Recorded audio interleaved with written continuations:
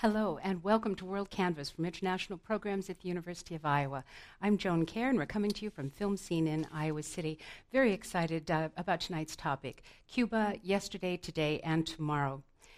This island nation, only 90 miles south of Florida, has, as we know, a rich and intriguing history, but many Americans living today have little direct knowledge of Cuba, apart from its music, and the icy relations and trade embargo that have been such a part of our last half century or so.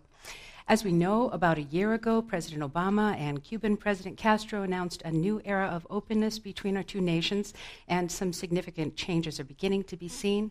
The U.S. embargo remains in effect, and there are still travel restrictions for U.S. citizens, but I and other recent visitors can attest that Cubans are anxious to welcome Americans and seem to feel hopeful that this new era will offer them a greater level of prosperity and a greater engagement with the outer world. In this WorldCanvass, we'll explore Cuba's history and culture through its architecture and urbanism. We'll learn about the long and complex U.S.-Cuba relationship through the lens of public health and discuss new possibilities for educational exchange and business development on the island. For this first segment, we have a very special guest. He is Cuban architect, urban planner, and author, Julio Cesar Perez Hernandez. So nice to have you here, Julio. Thank you. So you are the author of two books that are very well known, absolutely beautiful books, and I think basically out of print, but if you have the chance to come across them, both Inside Cuba and Inside Havana are eye-opening books about some of the gorgeous architecture, some of the history of the land and the development of the island.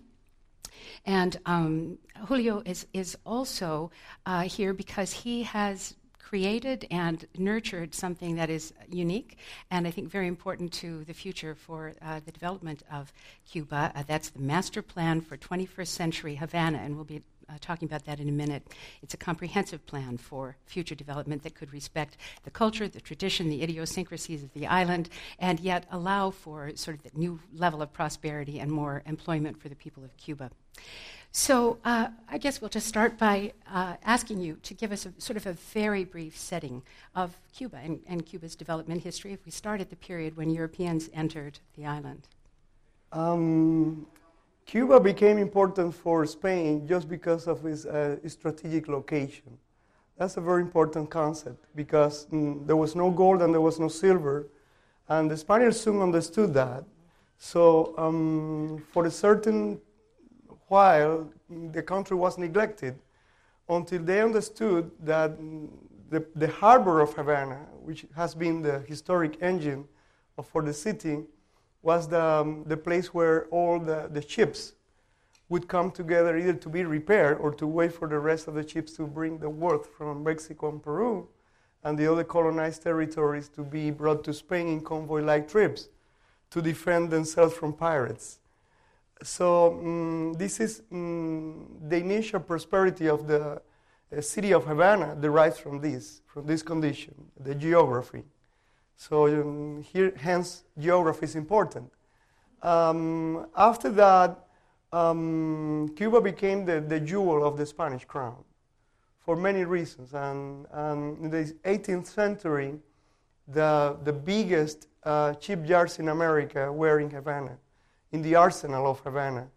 And then in the 18th century also, national identity was forged based on steady economic growth that led to prosperity in the cities. But by then, all the cities were already laid out and built. So basically, I would love to say that Cuba and Cuba's development is the result, as America is, of the Renaissance. From the historical point of view, what allows us to be now here is it was Columbus' trip. And Columbus was a Renaissance man, and he was surrounded by Renaissance men, and that's the way it happened. And it also leads to another concept, which is that Cuban cities and towns are very European. Here's where you find the Roman print, because the Romans, as we know, the Roman Empire was spread across Europe, and so they founded cities in Spain. So in in the end, and by the time the Spaniards came to America, they had all this influence, mixed with a little bit of Moorish influence. Remember that the Moors were in Spain for 8 centuries, and they left also a wonderful print, especially in Andalusia, the south of Spain. So when you look at the city of Havana, what is it about the urban plan or the design of plazas, courtyards, and so on that is particularly Spanish? Are you saying that the European ideal of the time was transferred to Cuba? In a way, there was a process. This is sometimes ignored, that there was a back and forth process, because Spain was also arriving at the Renaissance. And the wealth that they extracted from America allowed them to make progress, immediate progress. There's a writer who said that at some point the streets of Seville could be paved with gold that was brought from America. So in a way, when the Spaniards arrived in America, they found 2 conditions. The islands had nothing that could be named as cities or any urban condition. But on the contrary, when they came to Mexico, they found really urban advancements and progress. They found aqueducts, they found roads and temples and canals. So they understood that there was a civilization there. So there is this dual condition of the islands that were completely undeveloped, and then Mexico and Peru, who had really cities, as they are understood, that set the pace for the Spanish colonization in America, which was, by the way, a very cruel process, as we all know. So cities in Cuba and towns in Cuba reflect in many ways not only the Spanish print and the Spanish culture, but also a more variegated European one. Because there were Italians in Cuba from the beginning. For example, all the fortresses, except for one, were built by the Antonelli family. And so there were Irish people in Havana. There were people from all over. Remember, pirates came, and some of them settled down there.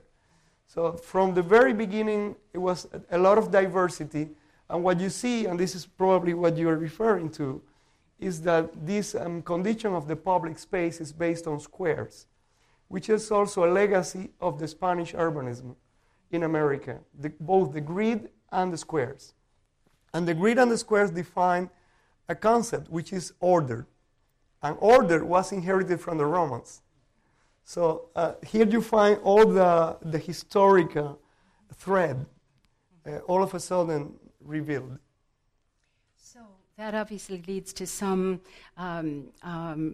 it leads us to some cultural, societal norms that revolve around public spaces, around squares, around meeting together outside, under loggias, and so on. That's good, but you are failing to mention something, which is climate. Yeah. So we mentioned geography. Now, climate is part of geography. So you need to understand that working in the tropics is completely different than working in such weather like this. So, in all regards, I mean, for me as an architect, I've designed buildings in these north territories, like Virginia, for example. And I'm designing a house now in Miami. It's a completely different condition.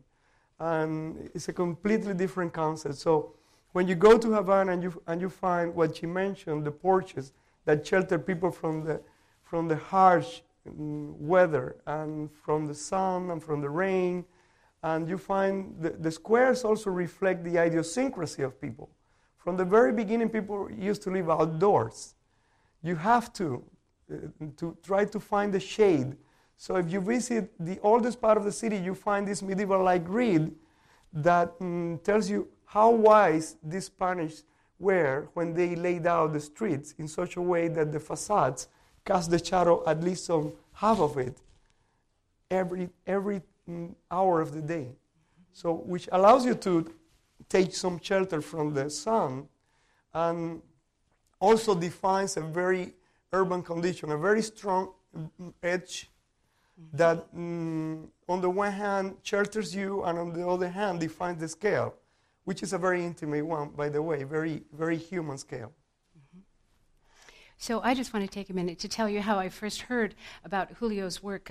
2 years ago, he presented a lecture here at the University of Iowa in international programs about the master plan for Havana, which he'll speak about here in a moment. And I had the opportunity to sit in on that lecture and learned about a workshop, a design charrette that he and his architect colleagues from Cuba have put on since 2007, was that the first one? Mm-hmm. Which is open to people from all over the world who have an interest in things ranging from historic preservation to new development, business opportunities, all kinds of things. Just to be part of history. Just to be part of history, right. And so anyway, I was able to go this last March and see some of this work firsthand. So I'd like to have Julio spend just a minute talking about how, as a member of this experience, I was able to see how the different sections of the city developed in their various decades and what it implied for social interaction and movement. And then we can also perhaps talk about what you think would be an ideal development process once things move forward. Well, these are several topics. Yes. So yes. I try to address them one by one, if you don't mind. Good. No. So Havana is ready for a sensitive change. Not any change, but a sensitive one. Otherwise, we will lose it. So this is where the big challenge is. But it's also where the big opportunity lies. And I understood that like 15 years ago when I drafted a master plan for 21st century Havana, even way before people would think that Obama and Castro would get to an agreement December 17th, 2014. So in a way, I followed my dream after I was reflecting about the problems of the city. And this plan is an independent plan. It's a work of love. I charge nothing for it. And, but I understood that it was my duty as a Cuban because otherwise there wouldn't be any contingency plan to address future development. So right now you're seeing everybody's going to Cuba, everybody's exploring opportunities of business there.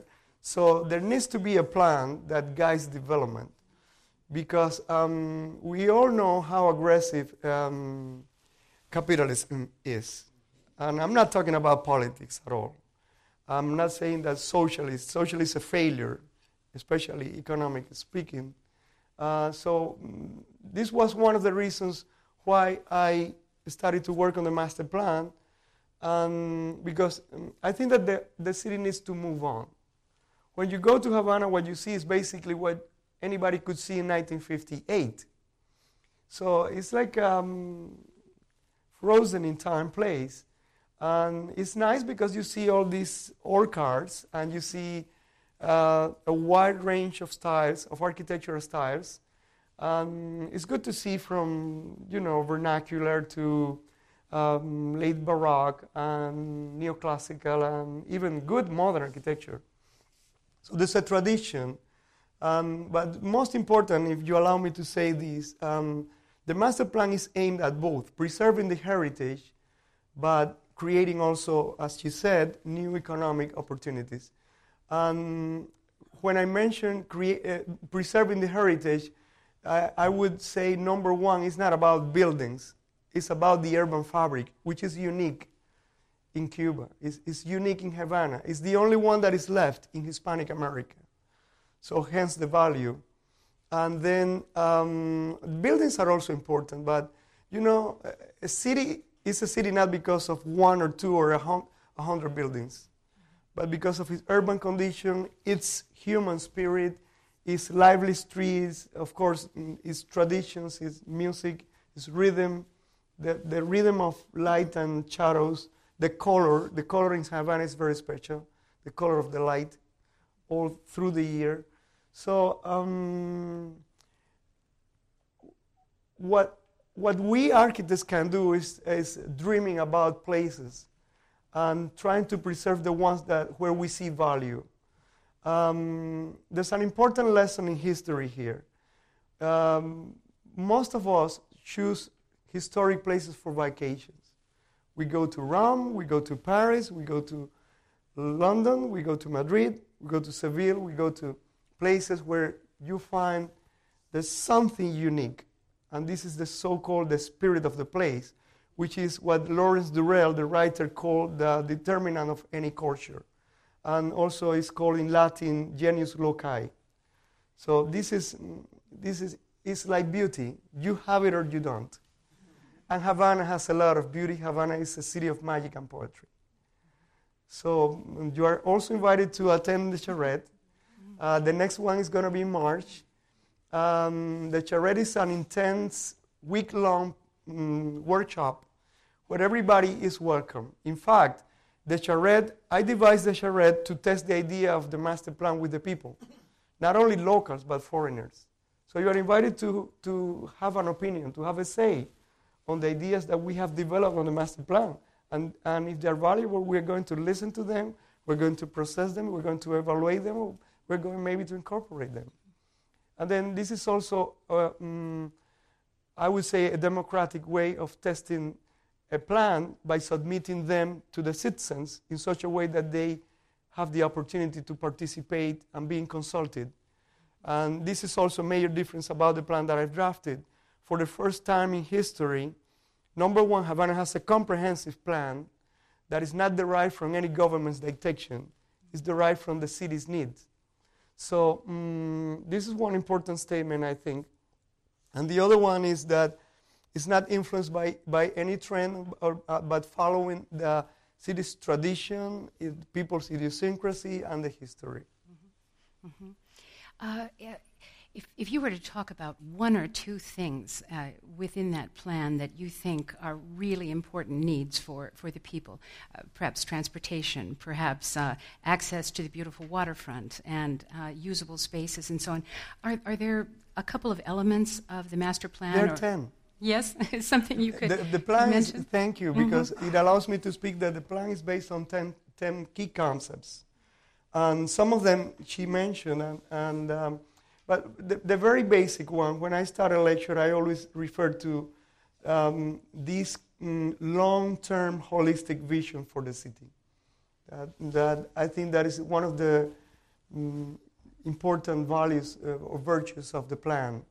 And then there are others like waterfront redevelopment. It has a great potential.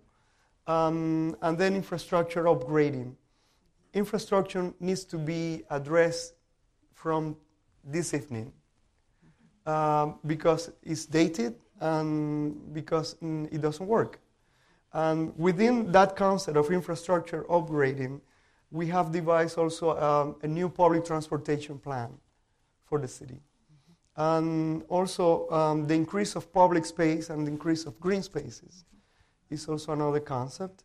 And because in the end, one of the goals is to maintain and to keep and preserve also, together with the fabric and all that is tangible, the intangible values of the culture and the sense of identity and the social diversity and cultural integration. Mm-hmm, mm-hmm.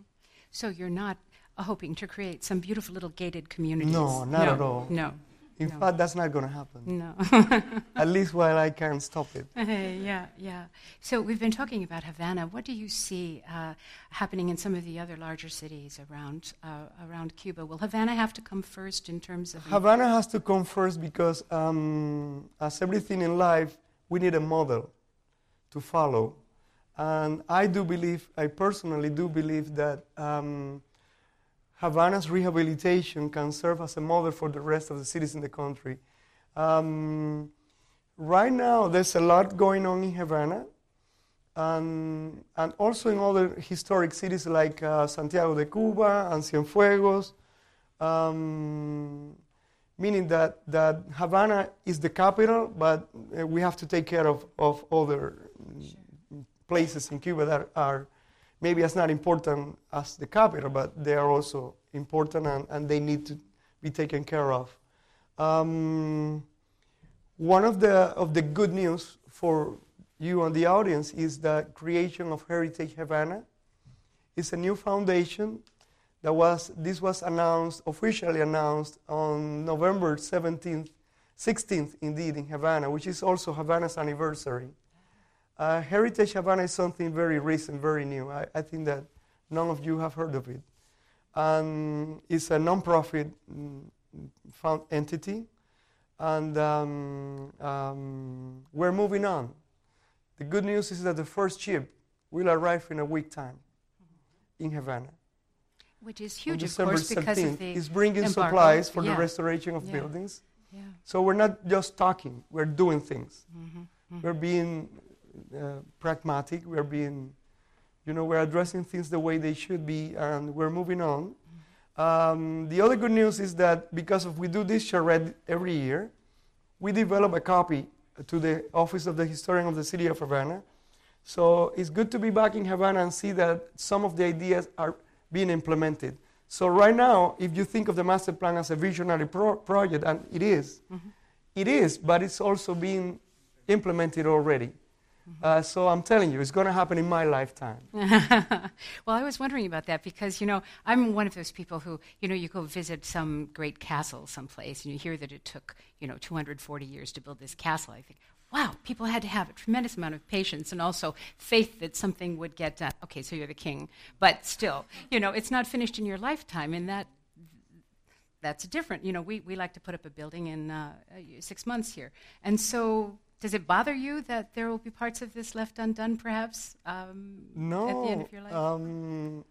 I think that would be a great satisfaction, not because of my personal involvement with this, which is great, but because of the city. We have to do things for our cities and for our citizens. Otherwise, our life is nothing. If you don't give, if you don't do things for others, what's your life about?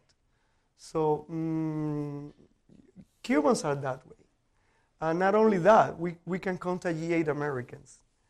And this is why Heritage Havana has been created by a person from New York. And this is a person who wants to give back because he understands and acknowledges that he has received so much after 40 trips to Havana. And it happens that this person is the owner of Academic Arrangements Abroad, for which I was an exclusive lecturer for many years. So he knows of my work, and I've spoken to the groups that he has been bringing to Havana for many years. And there's an international advisory board working on this and making projects happen. So is this an effort to make sure that there are more coordinated voices from many parts of development, the business world, people concerned with social activities and so on, to kind of like when Venice was threatened, that I don't remember what it was called, but Save Venice. Save Venice, yes. When an organization like that comes along to sort of say, we need to make sure we're here, we're paying attention to this. In fact, Heritage Havana's original name was Save Venice, Save Havana. And this guy calls me at 2 in the morning because he knows I'm working at that time. And he said, I know you're working, but I was just awakened by this idea, and I want you to be the first to be consulted about this. Do you think I'm crazy? Do you think we should move on? And that's the way it happened. And it was started. And all of a sudden, it shows that America and Cuba can work together and can make things happen together. Mm-hmm. As it happened in the past, by the way. When you visit Havana, you will see the print of many construction companies, U.S. construction companies, architects McKimmett and White, Schultz and Weaver, and even Richard Neutra did a house in Havana that you can still see. Mm-hmm. So it shows that most of all, above everything, we are humans. And we can work together and we can talk about common goals and common things. And this reminds me of how Dalai Lama started a lecture some years ago. He said that he didn't know almost anybody in the audience, but in the end, we're all humans, and after a while, we can get to know each other easily. And this is based on human communications and goodwill. Mm-hmm. And this is exactly what our work is based upon. Mm-hmm. Oh, thank you so much for being here you. with us. You've been listening to Julio Cesar Perez Hernandez. He's an architect and an urban planner and author, professor from Cuba, now living in the States, and very grateful to have you here with us. I hope you can stay with us for part 2 of this series on Cuba. We'll be hearing a very interesting, having an interesting discussion about some history between the U.S. and Cuba that grows out of public health concerns. All WorldCanvass programming is available on YouTube, iTunes, UITV, and the International Program's website, which is international.uiowa.edu. Please come to these live shows if you can in the future. And to learn more about Film Scene in Iowa City, go to icfilmscene.org. So I'm Joan Kerr, and for International Programs, thank you very much for joining us, and we'll see you next time. Hello and welcome to WorldCanvass from International Programs at the University of Iowa. I'm Joan Kerr. We're coming to you from Film Scene in downtown Iowa City. This is part 2 of our 3-part series on Cuba, yesterday, today, and tomorrow. In the first portion of our program, we explored the architectural and urban landscape of Havana with Cuban professor Julio Cesar Perez Hernandez, and we'll turn now to what may be a little known but significant public health relationship between the U.S. and Cuba, one that reveals both cooperation and confrontation between wary neighbors. My guest in this segment is Mariola Espinoza, an associate professor in the University of Iowa Department of History. Her areas of special interest are public health and medicine and empire and Caribbean history. So thank you, Mariola, for being here today. Thank you for having me. Oh, so appreciated.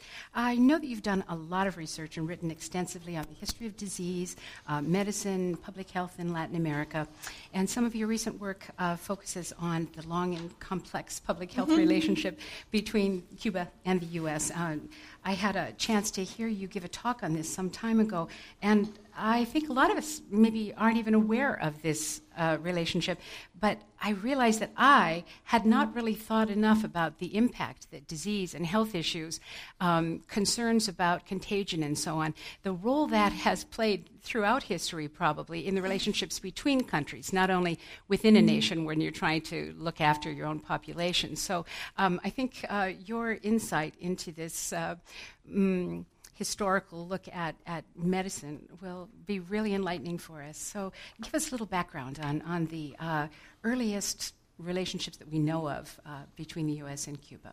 Sure. So I am a historian, so I study the ways in which U.S. and Cuban relations were affected by healthcare. And what I found out in my research was that the relationship between the United States and Cuba goes back centuries. And there has been exchange between Cuban physicians and American physicians within the same circles, going to universities in the United States, publishing in the same types of journals, as far back as the 1850s. And in my work, in my research, what I found was that one of the reasons, all of you have heard about the Spanish-American War, and I argue that one of the reasons why the United States entered the war in Cuba is because there was the threat of yellow fever. And it turns out that yellow fever had been threatening the coastal cities of the United States for the past 100 years, and that in 1878 there was a great, devastating epidemic of yellow fever in the United States that went up the Mississippi Valley from New Orleans all the way up to Illinois, causing hundreds of thousands of dollars in losses, and that it was traced back to a case that came from Cuba. And since then, a preoccupation with Cuba as a source of yellow fever entered the minds of U.S. sanitarians and public health officials. When the Spanish-American War broke out in 1895, is really the Cuban War of Independence. Mm-hmm. The United States is worried about whether yellow fever again will break out in Cuba because people are at war, they're not taking care of sanitation in the city, and when it does, in addition to other reasons, the United States decides that that would be one good reason to enter into war. And so the military government that is established by the United States in Cuba, the occupation government, focuses all its attention that has to do with reestablishing, rebuilding the city, and cleaning up surrounding yellow fever. which is not a killer of Cubans. It was the 7th killer. So it was not the first or second, it was the 7th killer. Showing the priorities that were yellow fever in places like New Orleans, the priority that was the threat that yellow fever could cause to trade and international trade in the region. So were there diplomatic overtures before the actual entry into the war happened in order to sort of, see if they could work with the government of Cuba to stem the spread of yellow fever? The Spanish and the Cubans were at war. The priorities of the Cubans was independence. The priorities of the Spanish was quelling a rebellion. The Cubans and Spanish had fought a war before between 1868 and 78. The Great Yellow Fever epidemic in the United States was 1878, so kind of marking that. It was traced back to Cuban refugees. And the beginning of a possible new epidemic in the 1890s, when the Cubans are fighting Spain again, was enough. The Spanish were not going to spend money cleaning up Havana. They couldn't do it. They didn't have the money for it. The money was going to fight the Cubans. Yeah. So looking a little bit at the disease itself, Walter Reed plays into this picture. You gave us a little insight into that. Walter Reed would be the American hero. Carlos Finlay is the Cuban one. So it becomes this national story of men and heroes that then get to fight each other, not in person because they both die, but in terms of creating museums and naming buildings to see who really is the person who discovered the mosquito vector. The studies about yellow fever and its origins. Yellow fever is a virus. It is transmitted by a specific kind of mosquito, and it's a tropical fever that really is not nice or pleasant to have. Anybody who saw it pretty quickly ran away from it, thereby causing that Mississippi epidemic, people fleeing along railroad lines and river traffic, for example. And it's destroys your internal organs, and it makes you jaundiced to a certain point, which gives it its common name, yellow fever. And when the United States occupation government starts cleaning up, they start cleaning up with the cutting-edge knowledge at the time, which was, this is a bacteria. If you clean up, you'll get rid of it. And it had worked to a certain degree, because cleaning up means getting rid of standing water, which breeds mosquitoes. So it had helped a little bit in other places, so it wasn't something that's outrageous to think about today. But it turned out that after doing all that in Havana, the next yellow fever season came back stronger. And so that's when Walter Reed gets commissioned to organize a study of yellow fever.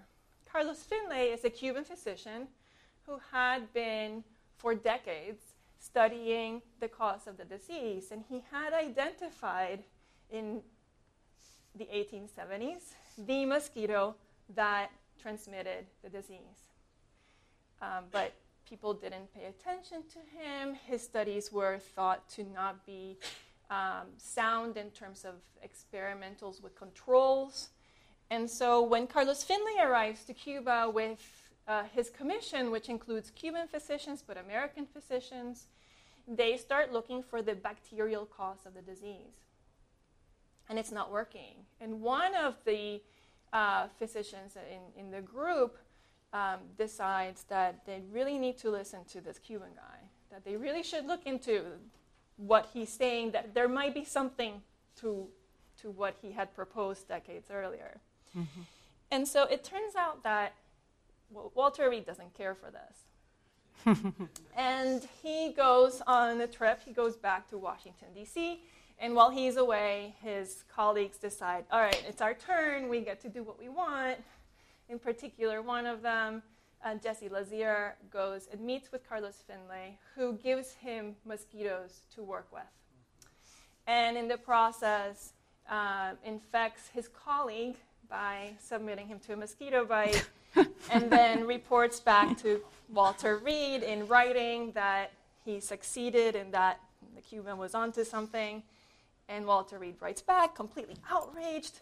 How can you do this? I'm not even here. But like at the bottom of the letter it says, did the mosquito do it? Like underlined like 3 times. And the answer is yes. And so he comes back to the island.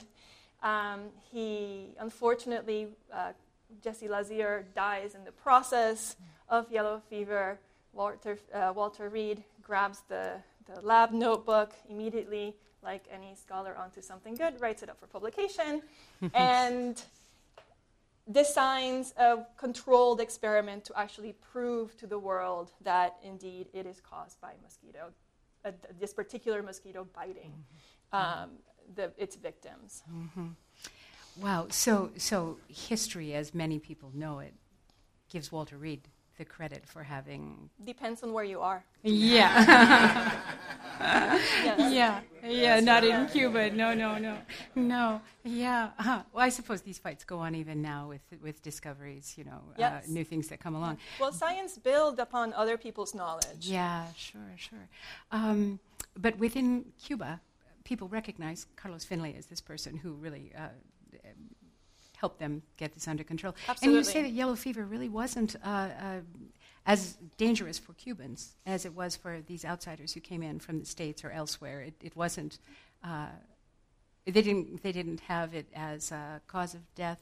No, it was 7th in the mortuary statistics of Havana. Mm-hmm. So it wasn't dangerous for Cubans if you look at it as terms of a disease. It was dangerous for Cubans because it meant that if they did not control for yellow fever, they could get invaded again by the United States. Right. That's what we wanted to get at here, because when the U.S. was in Cuba, and I don't remember what it was called, but it was the early 1900s when the U.S. was in a protectorate position or something. Occupation, protectorate occupation, right. So in any case, when they were there were massive efforts, were there not, to sort of help with sewage control and sanitation and so on. So the U.S. occupation government cleans up Cuba, and after they figure out that it's the mosquito-borne disease, they really focus on fumigating, getting rid of standing water, isolating cases, screening ambulances, so putting screened windows and screened doors around ambulances. It's the tropics. There's no air conditioning, so getting around.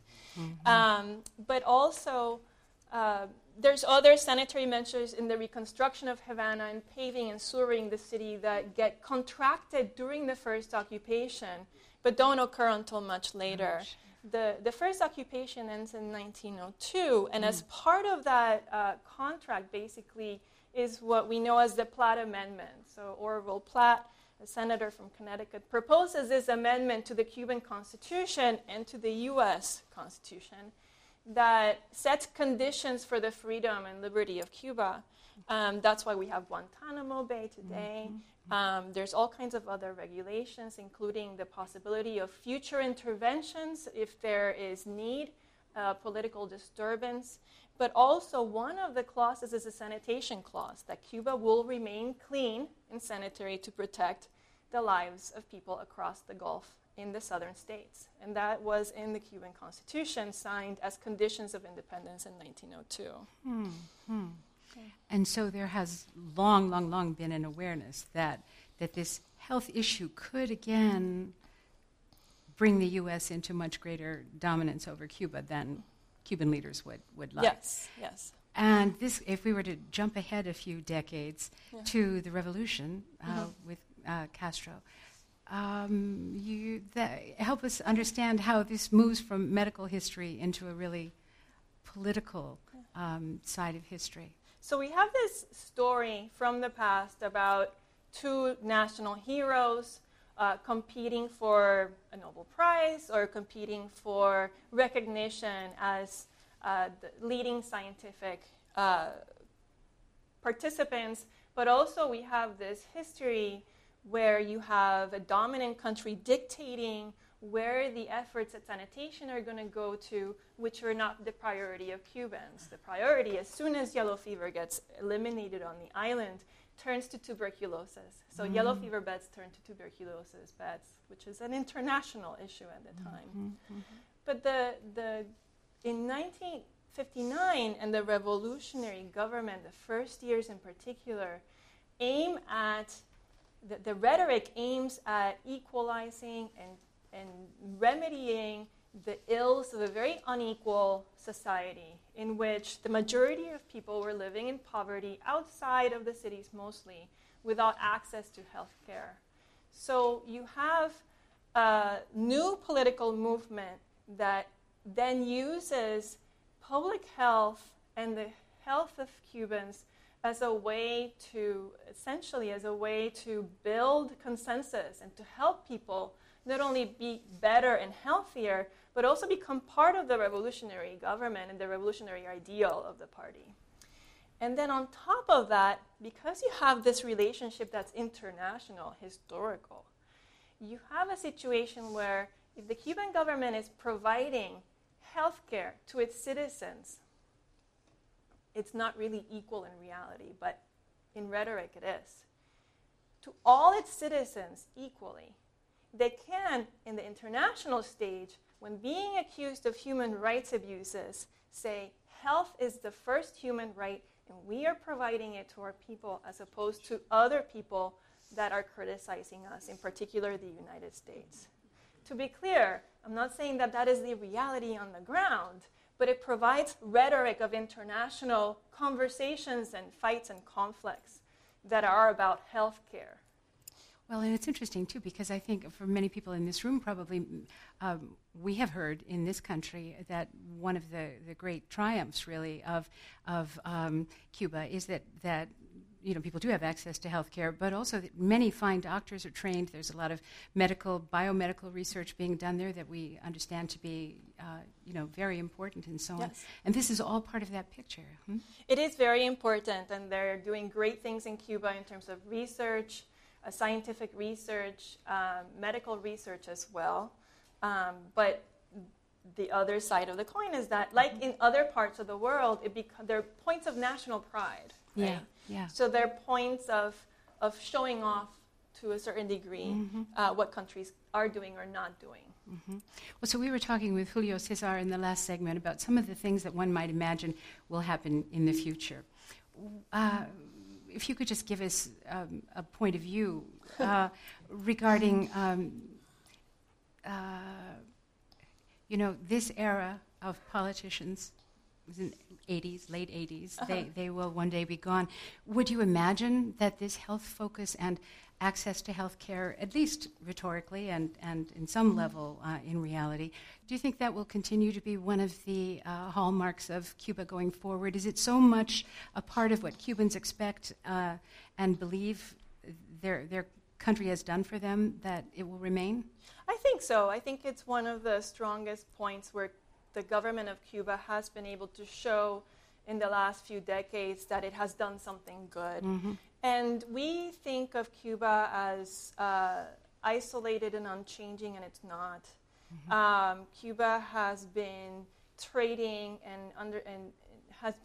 the Cuban government has created ties with other international pharmaceutical organizations, scientific organizations from other parts of the world. So really this international exchange of knowledge, which is not embargoed, but also really proprietary scientific knowledge is not new.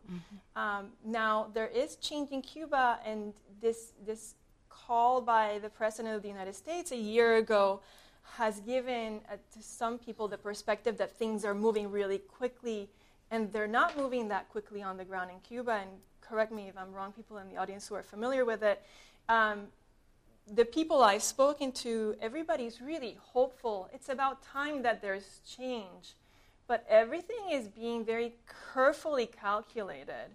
This is not going to be an opening of doors. This is going to be looking into what has been done before with other international companies to see how the United States companies might fit in there.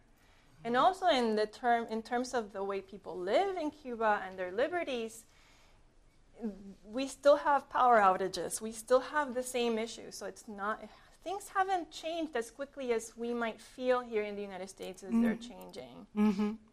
Well, as we wrap up, we've been talking, of course, mostly about Cuba here, but when you look at the larger world these days and the way people travel and coming and going all the time, clearly we've seen some major epidemics and contagion and so on in the last few years.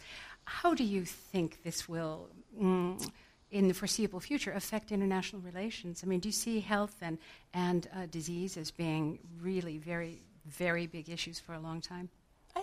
I think so. I think they've always been there, and they always will be.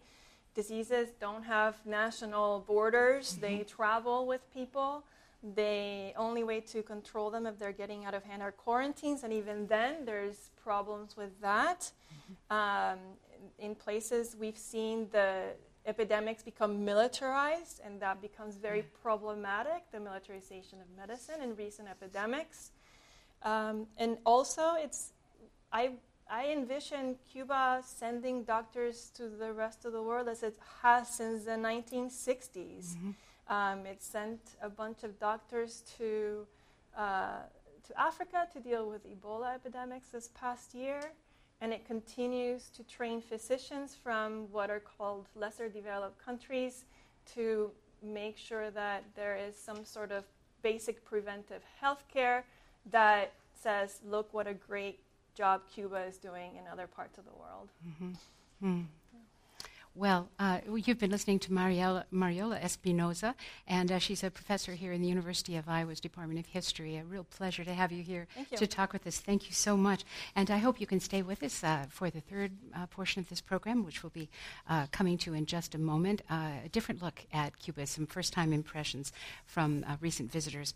So this is WorldCanvass for International Programs. You are welcome to come to these programs live at Film Scene in Iowa City.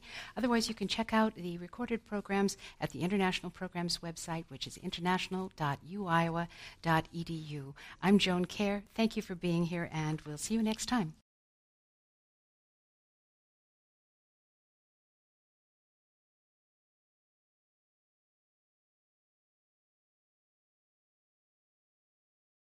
Hello and welcome to WorldCanvass from International Programs at the University of Iowa. I'm Joan Kerr, and we're coming to you from Film Scene in downtown Iowa City, and we're happy to have you join us for part 3 in this series focusing on Cuba, yesterday, today, and tomorrow. In earlier segments, we've explored Havana's history through its architecture and urban plan, and we've learned about a complicated public health legacy and its current manifestations. In this third part of our program, we'll learn about some of the academic exchange opportunities in Cuba UI students can take advantage of, and we'll get a sense of how trade, investment, and business collaboration between the U.S. and Cuba could provide attractive markets for Iowans. Joining me on stage here are Nadia Dubiani, University of Iowa undergraduate student and study abroad diversity ambassador. Welcome, Nadia. Thanks for having me. You're welcome. And next to her is Autumn Tallman, associate director for the University of Iowa's Study Abroad office. Thanks for being here. Having me. And at the far end here we have Dimi Dureska, who is a lecturer and the director of the University of Iowa Institute for International Business in the Tippie College of Business. Thanks for being here, Dimi. Thank you, Joan. Thanks for having me. Absolutely.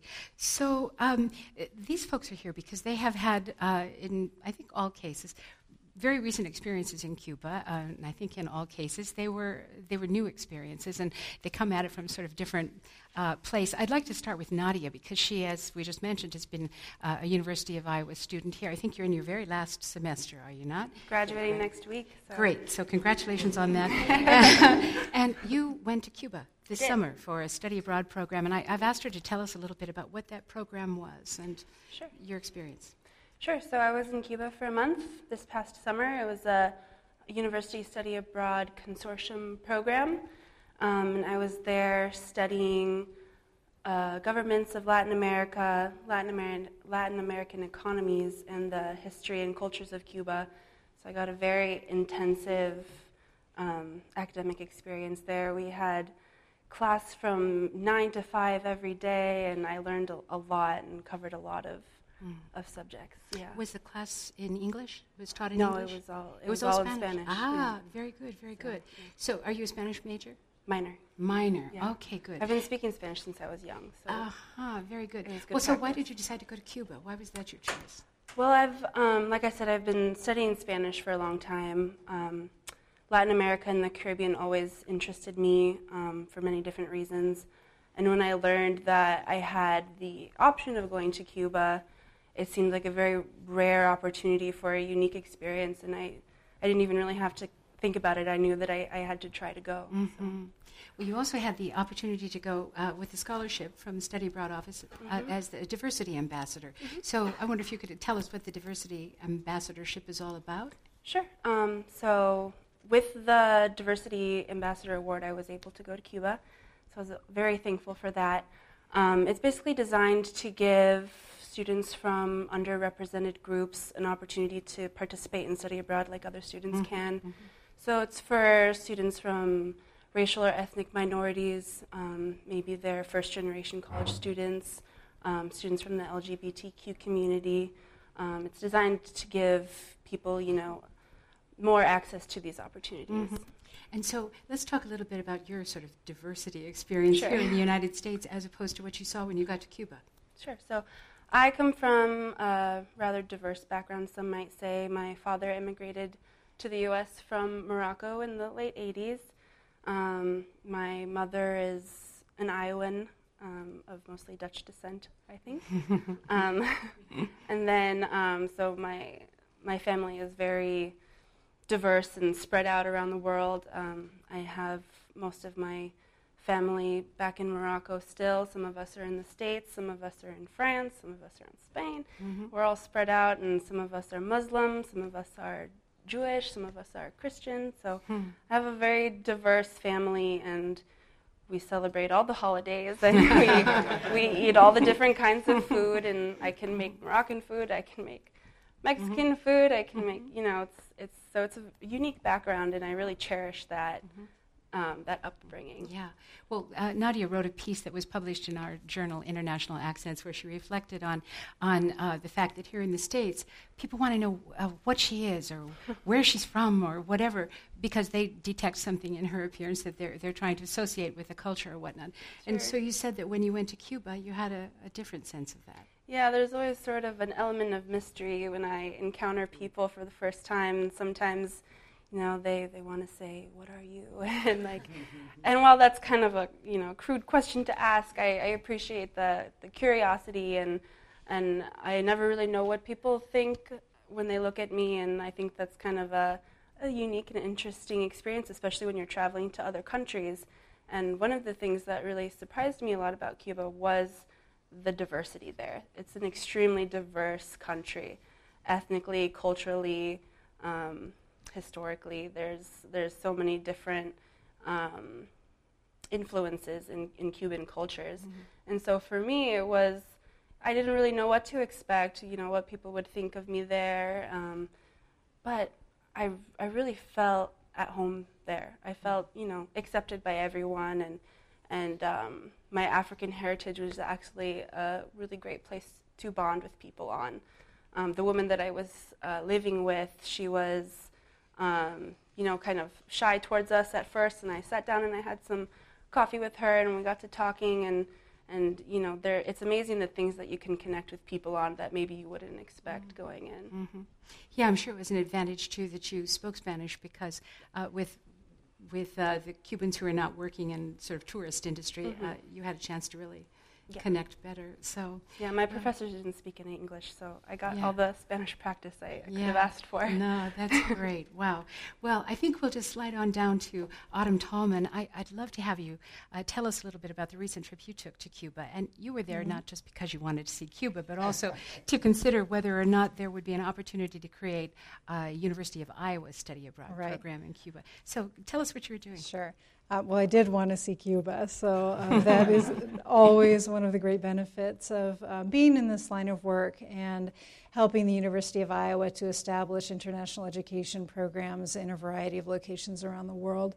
I went down with Dimi, and we were traveling for about a week, primarily in Havana, to look at the possibility of kind of how to establish a program for business students. This might be MBA or undergraduate business students, or other students interested in exploring the possibility of enhanced business relationships between the United States and Cuba as the embargo lifts and various amendments open up new possibilities for collaboration. So Dimi had a really brilliant idea that he brought to international programs, and then we worked with him to think through what would that look like, who would be participating, and then we traveled down to essentially explore the logistics. How doable would it be? And I think really for all of the factors that we typically look at when we're assessing the doability of a program abroad, Cuba just really offers tremendous opportunities. It's unique, it's close, and just in terms of academic possibilities, it's a real treasure trove. I mean, we could imagine programming for students in the arts, humanities, business, health, you name it. There are really tremendous possibilities. So while we were traveling in Cienfuegos, south of where we were, there was actually an international education conference taking place, and this was really the first of its kind that brought together international educators from the United States. I believe several hundred attended. And Cuban academics and educational institutions to talk about what will this look like. And at this time, there's really tremendous interest. I know quite a few colleagues nationally who are in the planning stages for programming in a variety of disciplines, not just in the business area that we were exploring. So were you talking to people, to Cuban representatives at the institutions you might be connected with, or? Yes. Yeah. Yes. So because we're looking at helping Dimi develop a program related to business, the basic model is to have University of Iowa students looking at small to mid-sized businesses in Iowa, so Iowa-based businesses, and then to take that as a model to then look at if these businesses were to establish some kind of ties with Cuba for exporting or some other purpose, what would that look like? How possible would it be? What opportunities would they find? What barriers might there be? And so that will, how doable it will be in each case, I think might vary, but the learning for students in any business sector will be tremendous, I think. So we ended up meeting with the Chamber of Commerce. We met with various business sectors. I think for me, a few takeaways from that, it seemed to be quite interesting to the people that we talked with, the idea of connecting Iowa agricultural sector with Cuban business interests. So that seemed to be something that really sparked interest in the Cubans, professionals, and just people we met in passing when we talked about what we were doing there. There also seemed to be significant interest in developing possibly collaboration around sustainable energy, wind energy, solar energy. That was another area that seemed to spark a lot of interest. And I think also there may be questions that Cubans in the health sector have about, certainly they're quite advanced and they have even, say, certain medications that are already being marketed internationally, but there isn't an end to the U.S. market. So I imagine as this evolves on the Cuban end, there may be questions about how doable is that? Would we ever be able to market a medication or some other medical product or service to the U.S.? How would we even begin to navigate all of the hoops to jump through to make something like that happen in the U.S.? So I would imagine there might even be opportunities down the road for consultants for the Cuban government as they try to answer questions that they have about how to collaborate with various sectors in the U.S. Wow, great. Well, Dimi, let's continue this with you. So you would be the professor of this course that I know is under development. What do you hope to accomplish with this? Well, let me tell you a little bit what the Institute for International Business does. Then I will segment into the discussions on what I hope to accomplish. The Institute for International Business is part of the John Papa John Entrepreneurial Center, and we work with Iowa companies that want to go global. We help them build strategy, and we'll help them do market research and also do risk analysis before they go into a new foreign market. And we do that using students as consultants. It's really providing experiential learning opportunities to the students so they can put their education into practice. And in Cuba, really, we have two type of projects that we are thinking of implementing using the students. We want to work with Iowa companies that want to look into Cuba. When we went over there, we wanted to find out what sectors that could be potential opportunities for Iowa companies. And as Autumn was mentioning, agriculture and mainly grain and meat like pork, etc. They also very strong. They're promoting right now renewable energy, as Autumn was mentioning, and they are also talking about healthcare technology.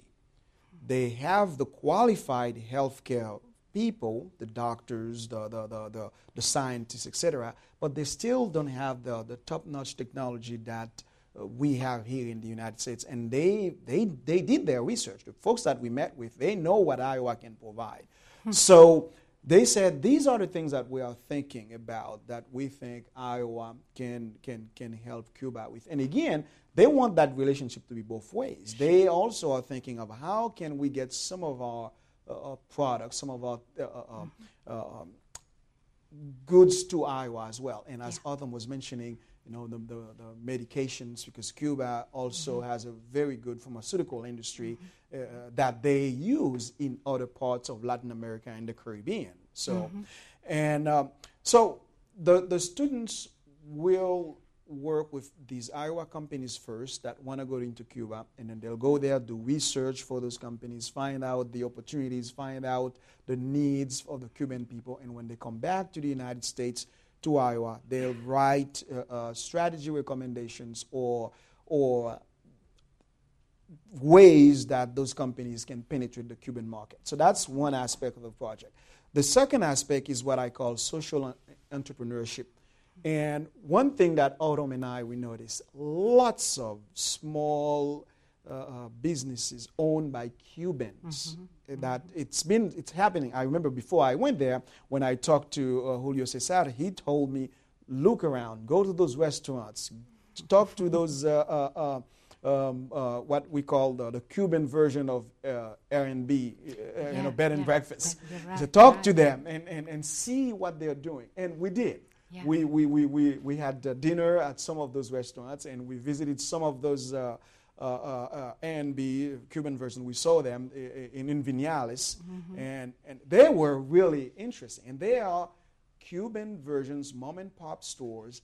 And remember, this is a country that knows nothing about capitalism, about how to do privately owned business. So they're trying, they're doing their best, and they're doing it really good. And we're thinking of using some of our students to go there, stay with them, kind of work with them on how to develop a plan for success for their business, develop marketing plans, develop ways to differentiate themselves and things of that sort. And those students, the ones that have more Spanish skills, like her, will stay with Cuban families, and they'll work with them on their businesses and make them some recommendations. And without kind of like imposing any value, work with them, learn from them, and also share with them things that can help them improve their business models. So really, it's twofold projects, and we're thinking of a 3 weeks program that Autumn and we're still developing it, and where the students will spend the entire time, some period of it in Havana, others in Vinales and other parts of Cuba, and explore and mingle with the Cuban cultures, understanding how things are done, and not being too U.S.-centric, but with an open mind, so they can also learn from the Cuban people. Right. Well, it sounds so exciting. Now, am I correct in assuming that students who would go into this program, they might need to have, or they would be best off having some Spanish skills, at least a moderate level of Spanish? They don't have to have a lot of Spanish, but those who know more Spanish will work on the social entrepreneurship parts, and those who don't know too much Spanish, they'll do the market research for the Iowa companies, talking with Cuban folks at the Chamber of Commerce or at university professors. And most of these people, they speak English. They can conduct a business meeting in English. Yeah. So what Iowa companies that you have personally spoken with, if you don't mind giving some names or at least a general area? I can tell you, I'm not going to mention a name, but I can tell you we have a prominent Iowa food chain company that is interested in looking at Cuba, the tourism industry. And I've been in touch with a renewable energy company in Des Moines that is thinking about Cuba. And I have some Iowa City consultants that I plan to talk to that will advise me on some of the healthcare technology companies that I can talk to get them interested into this project. Yeah, because I think one of the challenges with Cuba as it moves forward will be if there is a transition from the kind of economy they have now into one that is more of a market economy and salaries are earned differently. And That's right, because the goal is, what we're trying to do is to set the stage for the Iowa companies so they can have the first movers advantage. I know that there are already companies visiting Cuba right now. I mean, when I talked to the prominent Cuban economist in Havana, he said, Pizza Hut already been here. Marriott already come to talk to me about coming to Cuba. He said Google, where Caterpillar was, and I said, well, then I need to talk to John Deere then, He said, yeah, talk to John Deere, tell them to come in. So he told me several other companies that just the U.S. when we were leaving Cuba, the U.S. Chamber of Commerce was coming. Oh yeah. When we were leaving, so we missed them by a day. Yeah. So U.S. Chamber of Commerce delegation from Washington D.C. was going to Cuba. Sure. And if you don't know it already, the IEDA, the Iowa Economic Development Authority, is taking a delegation to Cuba in February. They're going to go there on what we call they have these missions trips overseas, and those are business folks that they are taking into to Cuba. So Cuba really sparks lots of interest, and I think it will be good for Iowa companies to get themselves ready when things open up. Then they can just take advantage of the opportunities. So, are there any challenges, Autumn? I know one of your roles in study abroad is to oversee the safety concerns with students who travel internationally and so on. As I understand it, Cuba is actually quite a safe. It felt safe to me when I was there, and I know others who had the same impression.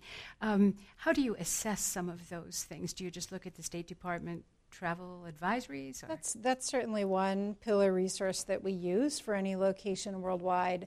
We're looking at information from the State Department, from the Overseas Security Advisory Council.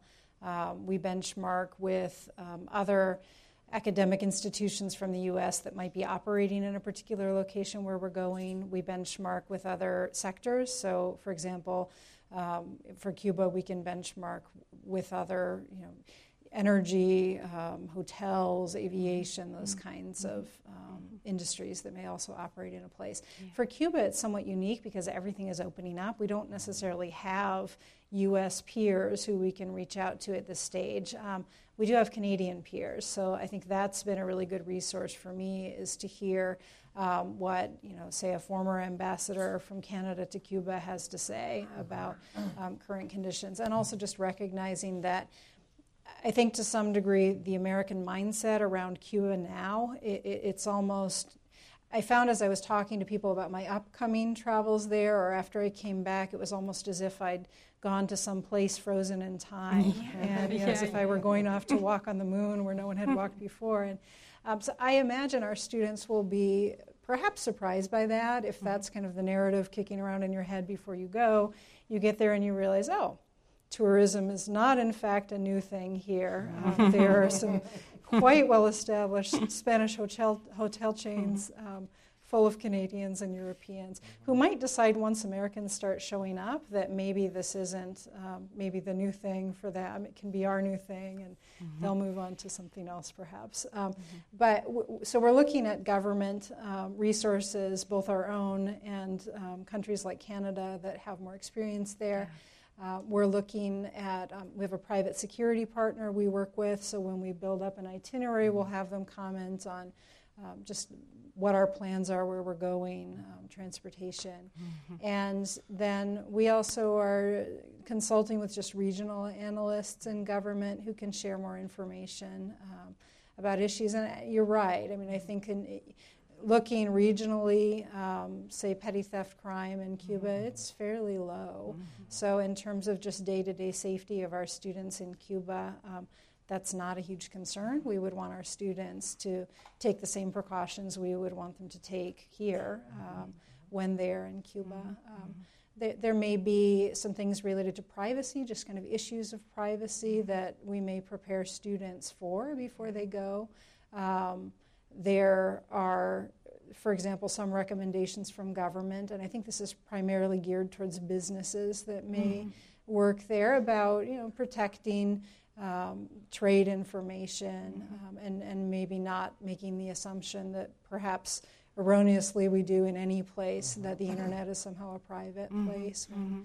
It isn't necessarily. Or that you shouldn't go there assuming that you'll be able to get internet everywhere. Right. That hasn't yet happened, but it'll come. It's changing. Yeah. We received some guidelines before we went, basically saying that in the major hotels, don't expect to have good access, expect to wait in line at a business center to be able to get a few minutes online. We were there and found that not to be true. We were able to purchase internet cards. And talking with people who'd been a few months before us who'd been there, and then people who went around the time that we did, that seemed to be fairly consistent, that's communications is an area that's opening up, and that seems to be less of a difference for travelers to Cuba now. And I would anticipate that there are other kind of infrastructure issues that we may need to handle a little differently than we might in some other places. For example, a U.S. phone is not going to work there, but it's possible to, if you plan ahead, have a good communication plan in place. So I don't really see any significant barrier to doing this, other than perhaps this is going to be kind of a hot new possibility for many U.S. institutions. So capacity, that may be the issue, that there will be some who are able to make good connections and plans, as I believe we're doing, and then past a certain point, there just may be limits in terms of the infrastructure available to support U.S. educational initiatives. Wow. Well, so Nadia, would you go back? I would absolutely go back. I actually really wanted to stay there longer than a month, but unfortunately that was not possible. Because I'm graduating, I don't have the same study abroad opportunity any longer. But if for some reason down the road I had the opportunity to go, I would jump at it immediately. Yeah. I miss it all the time. Oh, yeah, that's nice. That's a nice way to end our program, and I want to thank you all, Dimi Dureska, Autumn Tallman, and Nadia Dubiani. Thank you so much for sharing your thoughts with us. And that's the final part of our program for this afternoon. You've been listening to WorldCanvass. We're coming to you from Film Scene in downtown Iowa City. Thank you all very much for being here. I hope you all get to go to Cuba. And I hope you can join us here when we come back to this location on January 26th. That's our next program. And in the meantime, have very nice holidays, and we'll see you next time. Good night.